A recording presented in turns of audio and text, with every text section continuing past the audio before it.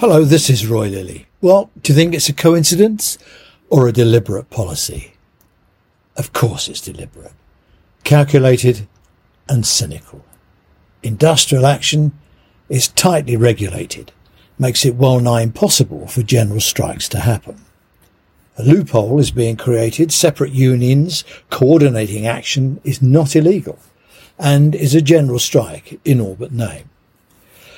Payback time for Tizzy crashing the economy and 12 years of miserable government austerity and feral MPs. On the days the railways go on strike, we stay at home. Do a Zoom, go by car, bike, Shanks' pony, get on with it. Royal Mail strikes.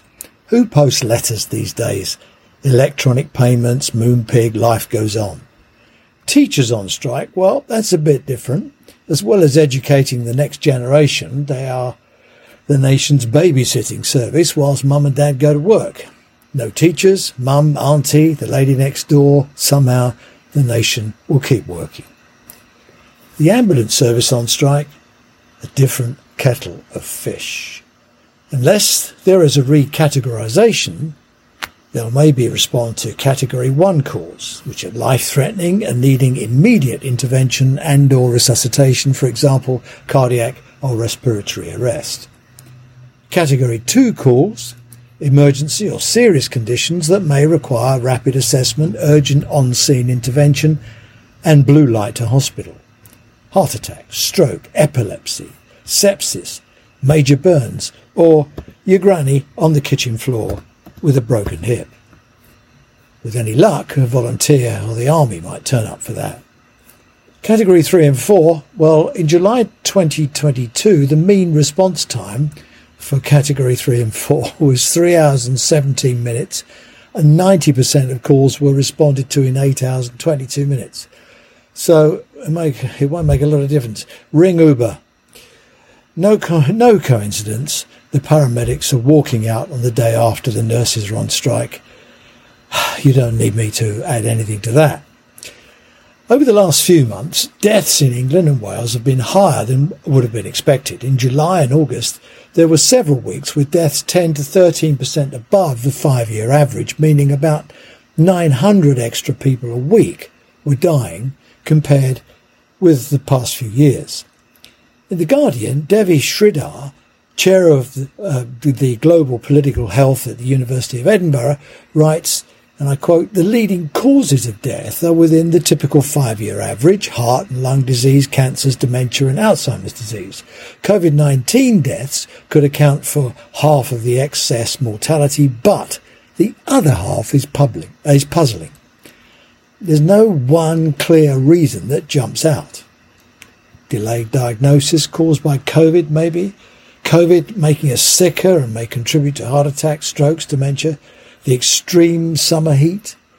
Sridhar continues. She says the excess mortality data points to 3 issues. The first, the NHS is overloaded. Quality of care, suffering, staff are burned out, leaving their jobs.